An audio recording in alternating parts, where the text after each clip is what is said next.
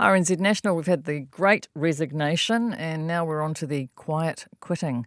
Quiet quitting, it's the trend of dialling back your effort at work, usually unpaid overtime, in an effort to restore a better work-life balance. And it's gaining in popularity among younger workers who are fighting to reimagine the meaning of work and the workplace. Jarrod Haar is the Professor of Human Resource Management at AUT University, and he's with us to explain the art of the quiet quitter. Kia ora, good evening, Jarrod. Kia ora, Karen. How are you? Not too bad, good. Have I got your name pronounced right? Haar. Haar, right, good. So the word quitting presupposes that you're walking out, but in fact, you're just doing what you're paid to do. Yeah, so it really is a bit of a misnomer, and I'm sure it's just... it started in the States. It's a bit of a TikTok thing, so I suspect they went for quiet quitting because it sounds, one word, two words, and it's quick, where really it's just kind of work to rule. It would be the kind of old-fashioned terminology of what they're suggesting. So don't do anything more than what you're paid for. Yeah, and I guess the argument, and this whole Generation Z thing has been, they're suggesting that they've been told they have to hustle, and do all this extra work to be competitive, to be part of the team, to fit in, to be successful. And now some are saying, actually, that's really exhausting, and I just want to do my job and not a heck of a lot else. And given that you're meeting your kind of legal requirements in an employment sense, they do have a fair point. It would be my argument around this kind of quiet quitting. Well, first of all, we really need to define the type of work, because quiet quitting isn't an option if you're a labourer or you work in a factory or you have work like that. It's more white-collar workers, obviously. Yeah, more the professional workers who do get the emails at, 5:30 or 6 o'clock. Oh, I'm just reminding you to do this, to finish the report for our meeting tomorrow. Well, actually, you gave me other work to do today and I never even got to it. So, so I guess part of that is definitely a professional type of worker. And in this case, it's just people pushing back to say, actually, my work-life balance is more important. Sometimes it's not possible, though, if you're in that kind of a job, the kind of job where you need to do something at a certain time of the day outside of your work hours, you can't just not reply to an email from a boss, for example. Yeah, and it does become difficult, doesn't it? And if you're on above median income, shall we say, if you're on $100,000, for example, it's a bit hard to say, oh no, I can't do that at 6 o'clock, isn't it? Because we get this psychological pressure on us that we're thinking, well, actually, I am a highly paid professional, and somebody's asking me to be professional. Maybe they've, got a poor time organisation or something like that. So I definitely think part of it is that pressure. But if you were if you were doing this quiet quitting, you'd put your, end of the workday. You'd say, "Hi, I've finished for the day, and I'm not contactable until 9 a.m. tomorrow." And if your boss emails you, you're just going to ignore them. Easier said than done. Really, Indeed. That is, unless you've got it written into your contract right from the start. Well, I mean, and this is the thing, isn't it? I think what they're looking at here, from that, especially from the younger workers, is saying that they actually feel like they're working too much. And if they are working too much, then in some respects I've got a lot of respect for people saying, actually, I've done my dash, and I won't be responding. And maybe the smart way to do it is to be quietly quitting, but making sure you answer your boss's emails and say, hi, unfortunately, I'm not able to do that. I'm visiting my sick grandmother, or making up some kind of pithy response, so they think like, oh, okay, well, at least you responded to me, and then perhaps say, Are you suggesting we lie?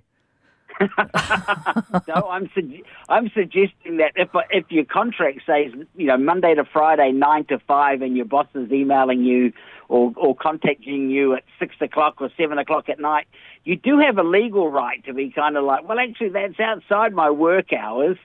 But you might be political and play that a little bit crafty. I see.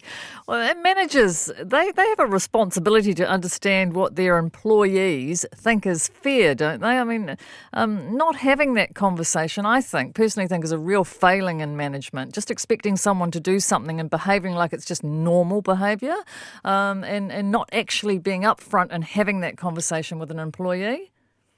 Yeah, and I think we'll see the good managers respond positively to this. And, I mentioned this kind of thing with my boss, and she said, I think it's a good thing that people are doing less of this after-hours thing, because like in our academic profession, you could literally just keep going and going, and we do a lot of international connections, so you have emails literally coming through the night non-stop, and it is at least 6 days a week, if not 7, and she's saying, but I mean, so that's that good, a good manager puts those boundaries in there and says, hey, I don't expect you to be responding to those things. So in effect, to be quietly quitting, I probably have to have a poor manager who's not interested in my work-life boundaries and are just trying to get me to work as much as they can, in which case employees pushing back with this kind of quiet quitting is quite fair.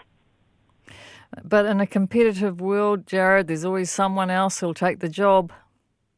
Well, except in the current labour market where you might be struggling to say, to get a replacement. And I guess it is kind of one of those things is maybe just kind of understanding the relationship. If your manager is, say, terribly organised, and then trying to make sure you're keeping spare time available for these type of things. But, we've seen countries like France and Portugal bring in legislation that says, you're not allowed to contact your employees after hours by phone or email because, that's not their paid work time. And it's there just to kind of give employees, kind of the break that the last generation naturally had. Is because of all this technology. We can just be literally, you get these things. I sent you a message, and I see you've opened it. Oh gosh, how come you haven't done what I said? And then you're like,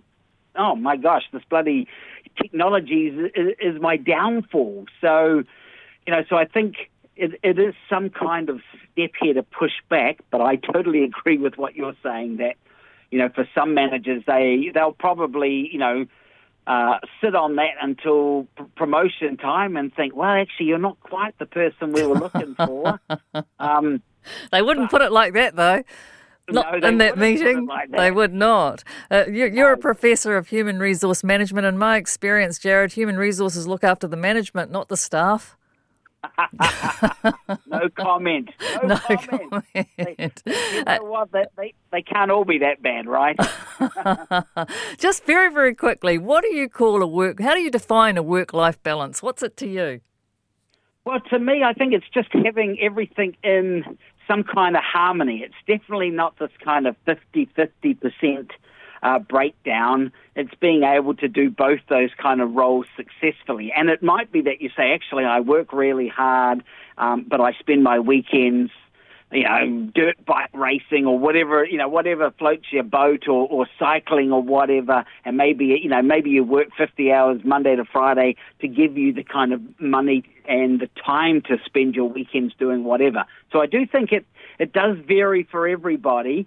And some people will work 40 hours a week and say they barely have any work-life balance.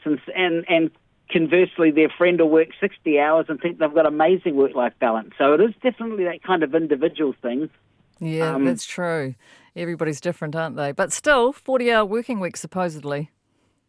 But, I mean, and that is that would be by far the majority of contracts we have in this country, if you're a full-time employee, would be 40 hours. So in some respects, I've got a lot of time for people pushing back when their bosses are expecting this on a regular basis, but they're not going to pay you for it. Yeah, that's right. Well, thank you very much for quietly quitting, giving us a little bit of an insight into what it is and perhaps giving us some inspiration, Jarrod. My pleasure. You have a good night. You too. That's Jarrod Haar, Professor of Human Resource Management at AUT University.